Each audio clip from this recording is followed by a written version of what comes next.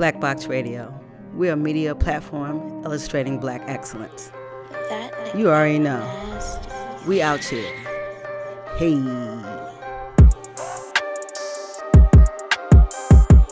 Black Box Radio. Box up. Box up.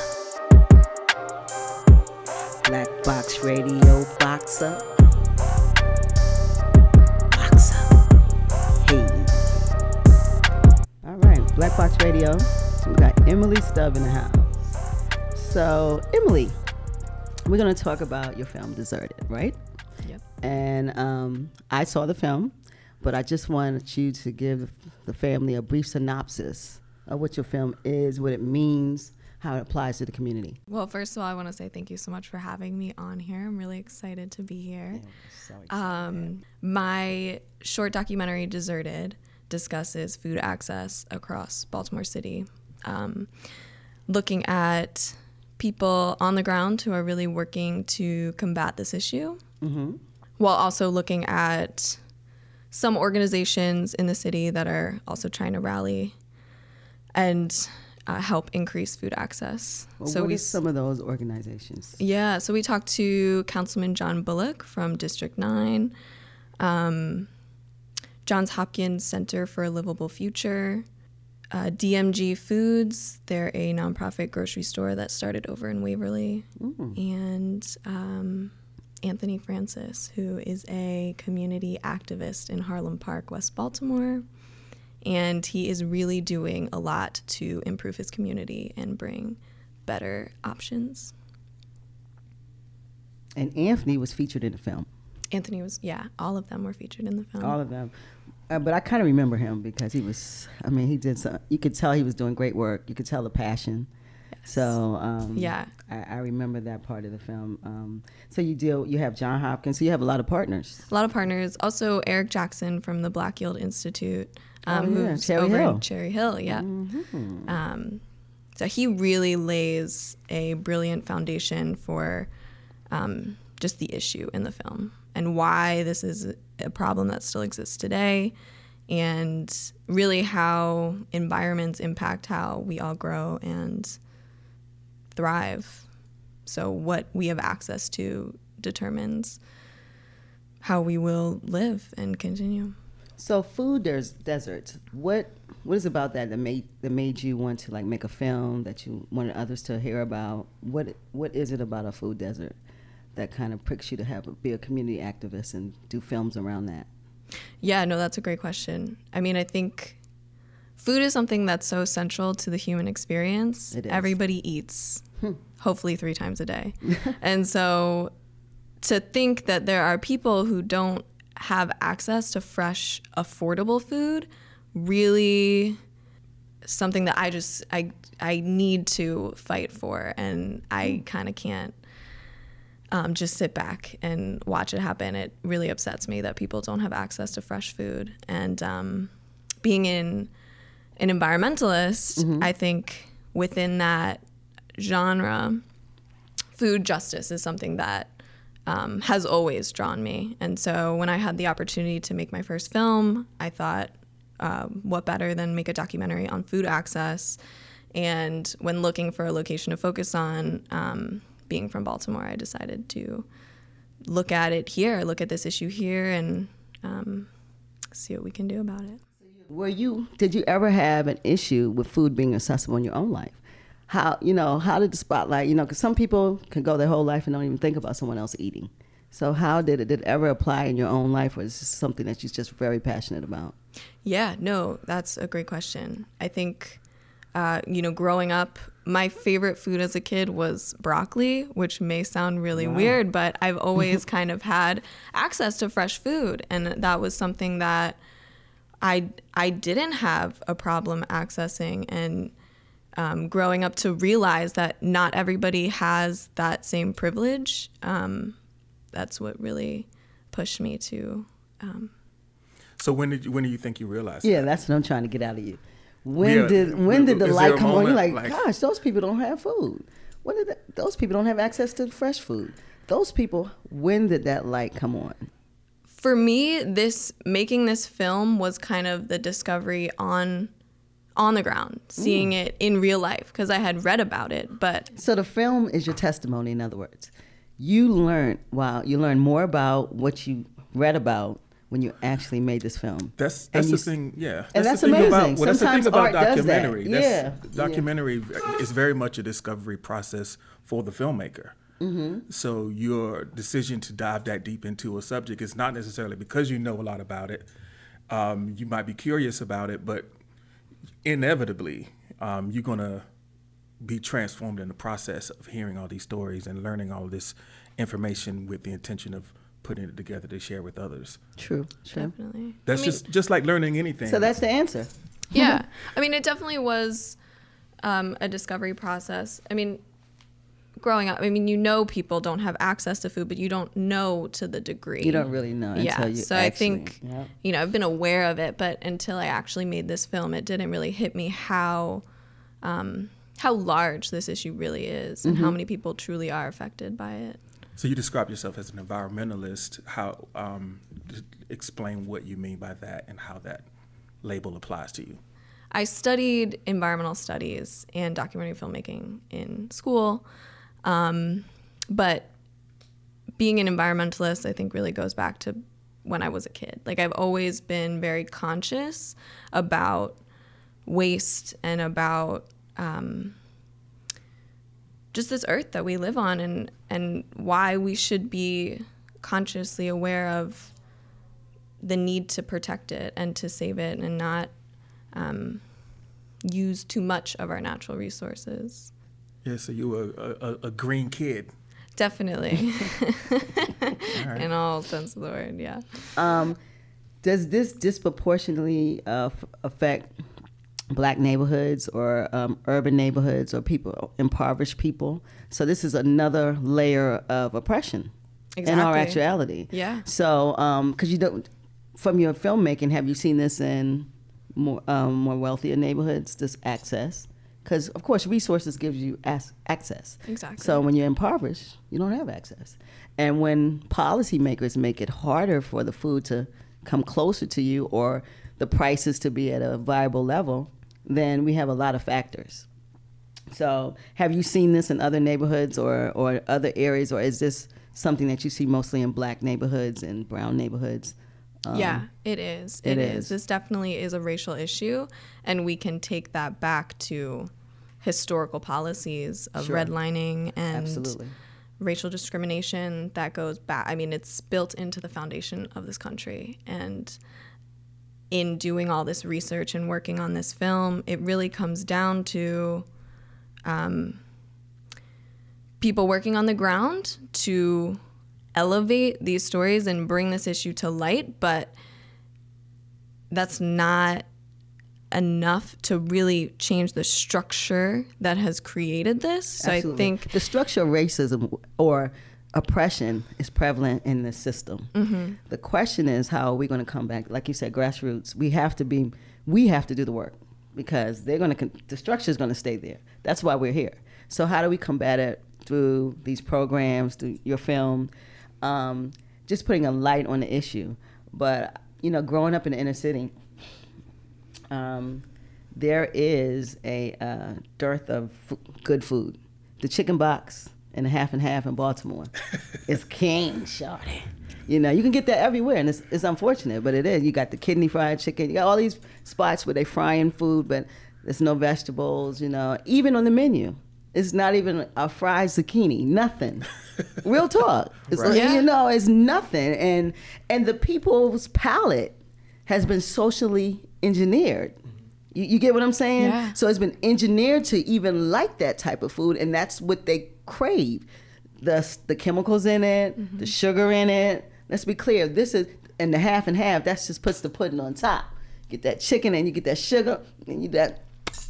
Yeah, it's All good. It's all good. Yeah, it's salt, fat, and sugar. It's like Yeah. all the stuff that you good. just. So that's a real issue, and people say, well, why are they like that? But behavior, foods definitely shows up in behavior, and which you see this behavior in the hood, And it's a very irrational behavior. Nutrition is so important. You are what you eat. And if you eat chicken boxes and half, trust me, you're a chicken and a half. So that's how it works. Was there a question coming in there? Or? It is. I got to do tests. I can comment on that. I think I just had to say that. Because that's relative to our community. Real talk, a lot of times we sit and talk to people, and we talk from this, we're so smart, but the people eating chicken box and halves. So they need to understand that food is poison. Real talk, it's poison. And so you need to look for viable alternatives for your family. I don't know what it could be, but I want to call it out. So that's why you didn't hear the question yet, G. It's coming. Yeah, I think it's you can't blame people for this problem because it's what's put there. Absolutely. You can't. They've been engineered towards this. Exactly. Yes. And it's awful that this is just we've kind of but through policy it's been decided who can obtain what. Who has access. Those who have the goal, they make the rule.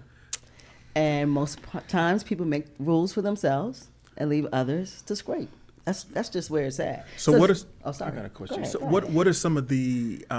So we understand sort of what the landscape is. What are some of the innovative ways that you've seen people combat this system to start to have impact on families and peoples and communities who have historically not had access or who have developed a pattern of eating habits and culture that are leading them down a path to ill health and poor outcomes? Yeah, I think we got to look at the landscape, right? So neighborhoods that don't have a grocery store within walking distance in an urban environment, you should be able to walk to a store. Mm-hmm. And so not having a grocery store, that makes you kind of dependent on corner stores for your food access. And if there's nothing fresh there, which in most corner stores across Baltimore, it seems like, onions and potatoes are some of the freshest things you'll find.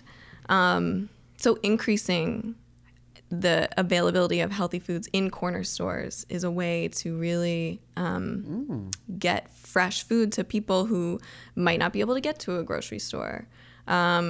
Starting community gardens, I think that is huge. It's definitely tough when you live in,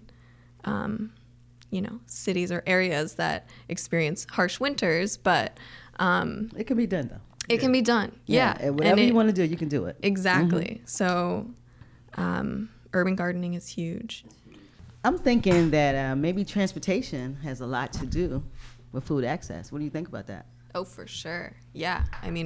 Transportation might be one of the biggest inhibitors to access to fresh food, just because if you don't have a car and you have to deal with what's in front you of you. have to either walk or take public transportation. And as we show in the film in a graphic, the bus transfers to get to a grocery store are insane.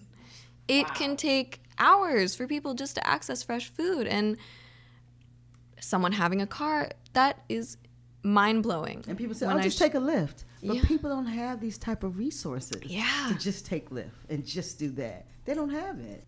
Transportation is one of the biggest things that that creates this barrier of access. Because if you have a car, and we live in a society that kind of expects that everybody has cars, It does.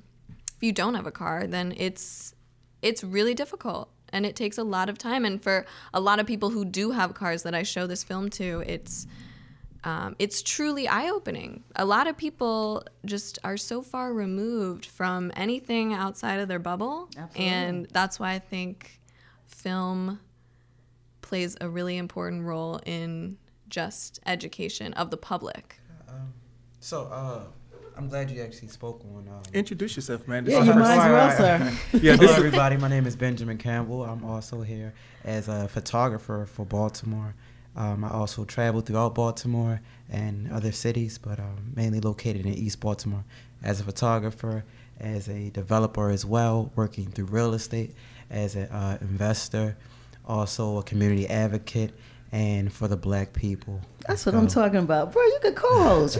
You just laid it out, didn't it? I ain't got to ask you nothing. I love it. Go ahead. So interject. So I'm actually glad that you actually spoke on the statement about corner stores not giving out these types of food that would bring a person more self-wealth in a sense. Mm-hmm. And when I say that, I want everybody to understand that through food actually builds a persona in a person, because of the fact that if I eat junk food all my life, I will become fat. I will become depressed. There are characteristics that come with these sugars and these salts. So absolutely, I feel as though, me per se, I know in my community, in the East Baltimore community where we're at right now, to actually landmark somewhere, I would say Monument Street, we have probably like 15 different corner stores, and not one of them that you can go to. You can buy an apple, you can buy a pear, you can buy a fresh tomato. How about a banana? That's like the even 7-Eleven has a banana. Yeah, roll with me. But at the same time, it's like how you said, it's systematically designed. Absolutely. For us to not be for us not to have nutrients in our day-to-day diet or in our food chain at all. So for you to actually be able, I commend you actually first off. Oh, he's clapping y'all. Loving it. because a lot of people don't really take their time out to actually see what is important when it comes down to food. We look at food as like a breath of air, even though we don't even look at the importance of air. Mm-hmm. Mm-hmm. So true. For a person to actually take time out of their life and actually sit back and dwell on it and see like, well, I know that first off, I can go to a store per se, like Whole Foods, for instance, and I can go in there and buy walnuts, I can buy bananas, mm-hmm. I can buy fresh vegetables, foods, even with the meats. The FDA has approved so many toxins mm-hmm. to the point where it's in a normal African American, I would say, to speak on my standpoint, would actually die probably by the age of 40 or even 30 by the time they even hit that age, just from the consuming different types of toxins throughout the food. So yeah, food, air, stress. It's so many factors that get you to a very negative health imprint. Mm-hmm. It's a lot of factors that do that. But you said something that was poignant. And you said the system, kind of is designed. Mm-hmm. The system, we know, mm-hmm. is so flawed. It has oppressive issues and oppressive tactics. But the bigger thing in these neighborhoods is the owners of the stores. Let's be clear. Humans control humans. Systems control the application of, right? So if another human recognizes another human, when you feed your children, would you feed them the food that you feed other people's children? We have to be responsible for each other also. The business owners that are present in these neighborhoods have no love for the people. Let's be clear. They are there to collect. They are part of the system. They are there to collect, destroy, derive, whatever it takes for their family to go forward and yours to do whatever. It is a process that humanity also has a great role in how we access anything. The environment, food. If we are not humane to each other, then all this breaks down. So go to a corner store of different people who have no love for the people and say, can you spend more money in your bottom line to bring fruit in that might spoil? Because they're looking at the corporate part of this, of how to make money. So we can blame it on the system, but we got to look at our neighborhoods. We got to take them back.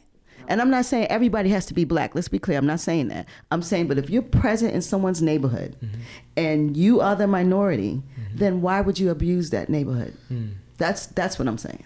And I'm glad you said that, because one thing I do per se, and what's actually coming soon for 2020, we're actually petitioning against, so if any store owners hear this, We're coming. Wow. Hint. Black Box Radio is in the house. We got a hint coming on East Baltimore. Yes. Wow. So we're actually petitioning against every corner store that is not owned by a black. And even if it is owned by a black, if he or she isn't giving out the nutrients to help out the youth, the next upcoming generation, that's why we have so many murders, because these kids are distraught. Their minds are gone. Yes. Through the foods, social media, music. Yep. So if you guys own a corner store and decide that it is, and what I've seen several times, and through the kids that I work with, these corner stores serve tobacco products, as far as Gain Leafs, cigarettes, Black and Milds, and these kids don't even, like back in the day, we would have to, if we wanted to try to sneak and smoke, we would have to ask an adult or, ask a crackhead, unfortunately. Excuse me, man, language. But, ask an older person to go inside the store and buy it for us. Now it's gotten to the point where it's by them, like you said, not being from our neighborhood, not being a part of our culture, and not giving a F. They feel like that's giving it free, y'all. That's nothing bad. They feel as though that it's okay to give a 13-year-old child or a 5-year-old kid a cigarette or a Black and Mild, and which I've seen multiple times. So I feel as though now is the time, to actually step up and actually, use this pedestal as a mic, and actually show them that you're not here for long. You're not going to be here for long, and we are watching you very closely. And we should. We don't have to come for people who are treating people well. Exactly. People get angry and say, "Oh, those people coming after me." But if you don't mistreat people, then you don't have any problems. Right. Just do what humans do to humans. Right.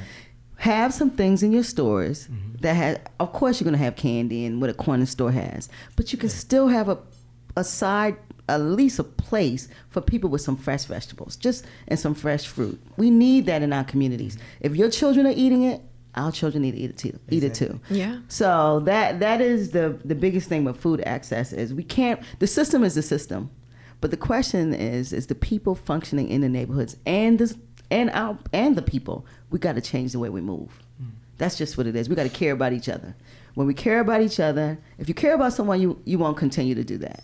You get what I'm saying? And I'm not saying having a love relationship, but just as another human, that these are neighborhoods. These are kids and I know these people in these corner stores see these kids grow up. They see them from babies. They've been there that long, and you're rearing children to a point.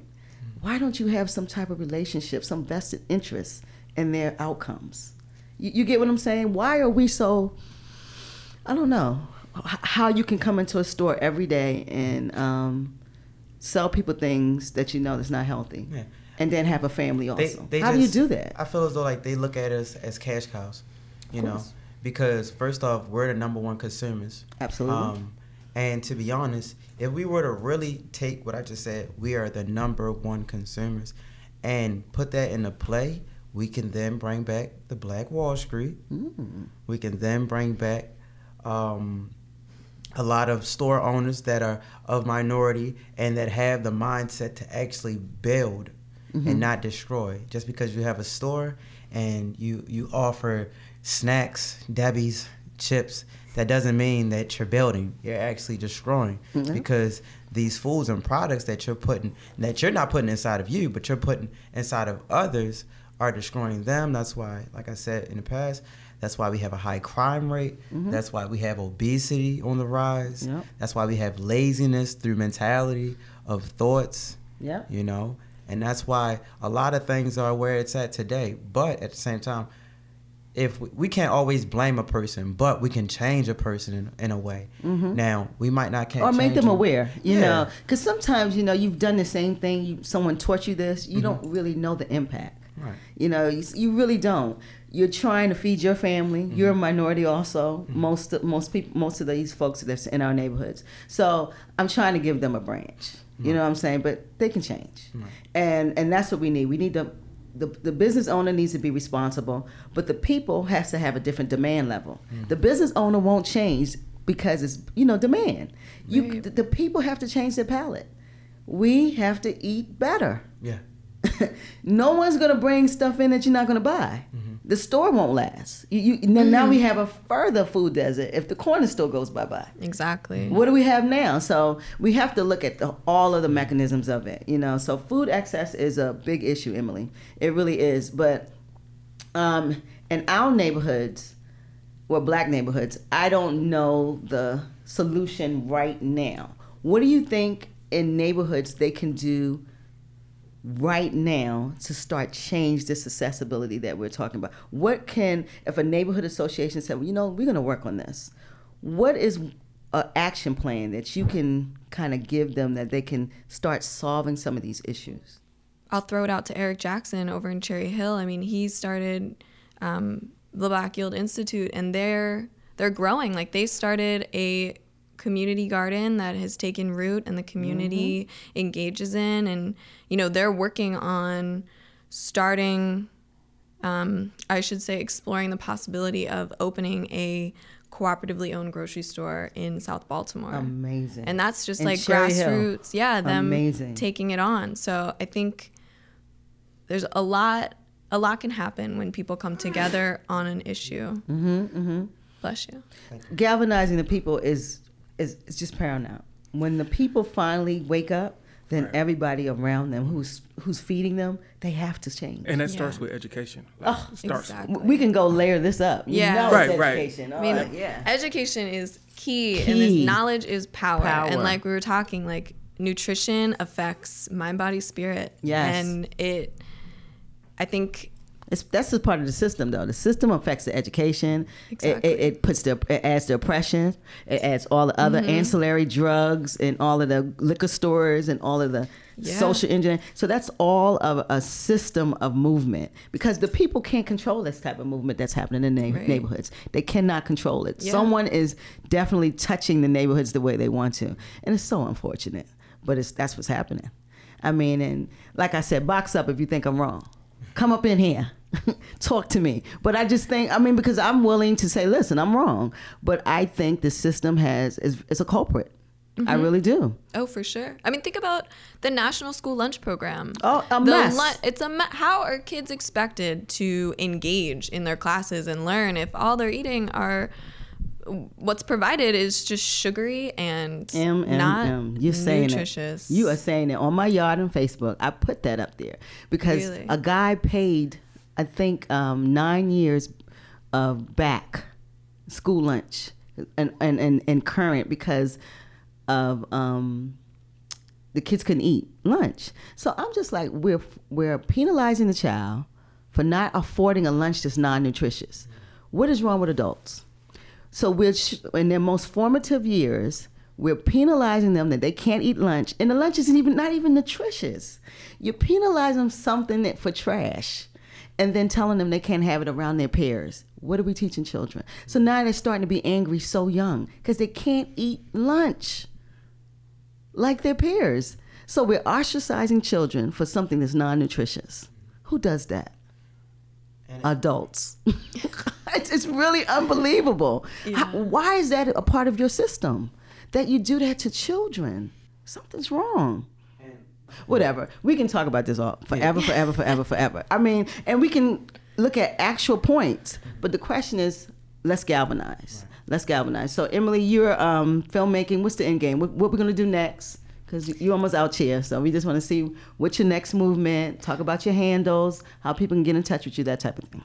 Yeah, definitely. So Deserted was a 20-minute short that I'm now looking at as a case study of the issue, you know, how we've gotten here, how we've created these food landscapes, and now what people are doing to try and reverse the history and bring food to people. So I'm working on a longer film that's going to look at food access across the country and really focus on the people that are making it happen, the people that are on the ground working to bring fresh food.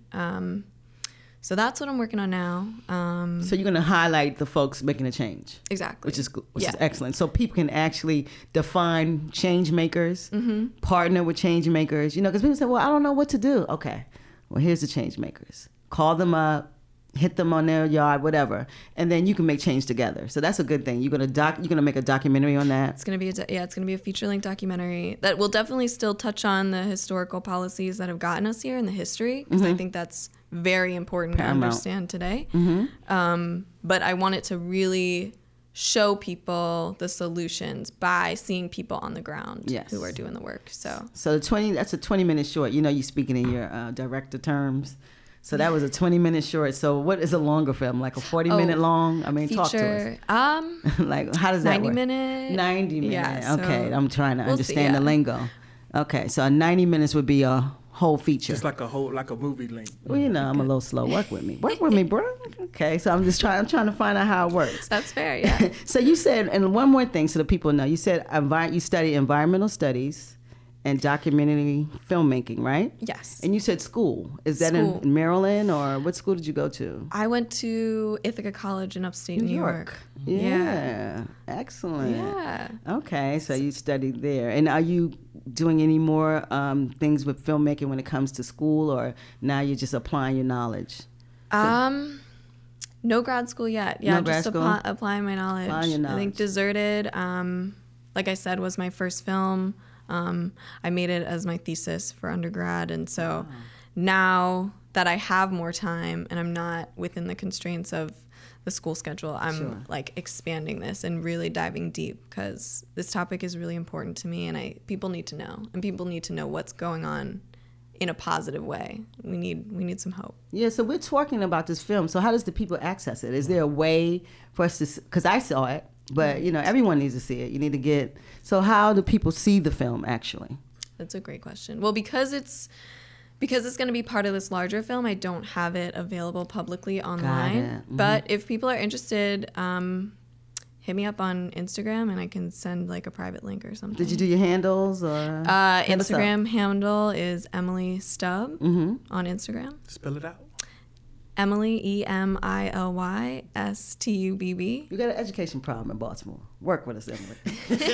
They're not eating good lunch. Yes. Well, no, you never know how people spell stuff. Yeah, they might. That is fair. Yes. Yeah. Underscores or?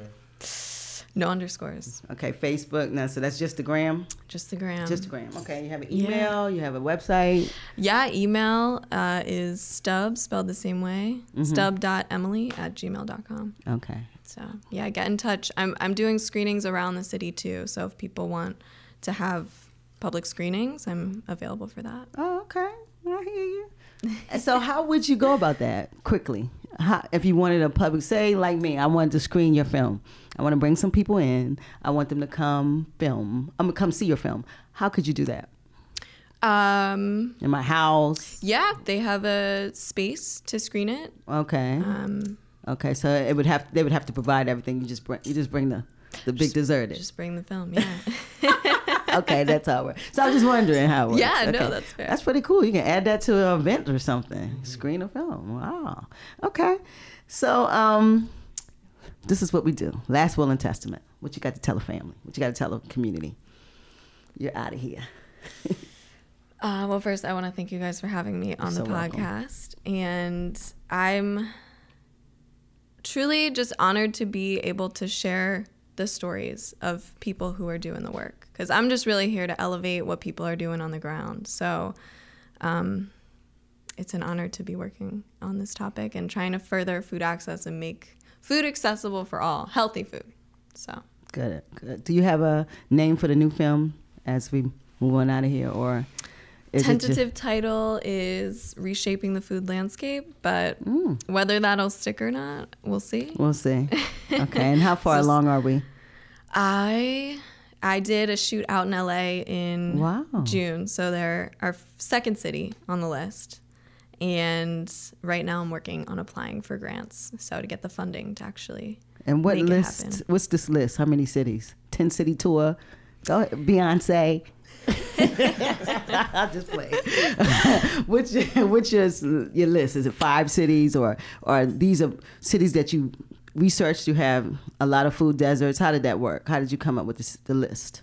Yeah, so I can't reveal the list now, but Okay. I'm working on research still. Okay. So still in the research process, still in Got the it. grant writing phase, but it will look at communities, I should say, instead of cities across the country, because food access affects both rural and urban environments. You're right. Mm-hmm. So, and I think that's something that's going to be touched on in the film. So I think probably 5. We want to get good coverage of the country. And that's amazing because people don't think rural have food desert, but they do too. Even though they have land, they have issues also. Yeah. And that's amazing. So that's something that inner city people should see, because we wouldn't think that, but it happens. Yeah, it's Okay. unfortunate that in the wealthiest country in the world, we have this problem. You'd think that everybody would have access to healthy, affordable, fresh food, but it's just not the case.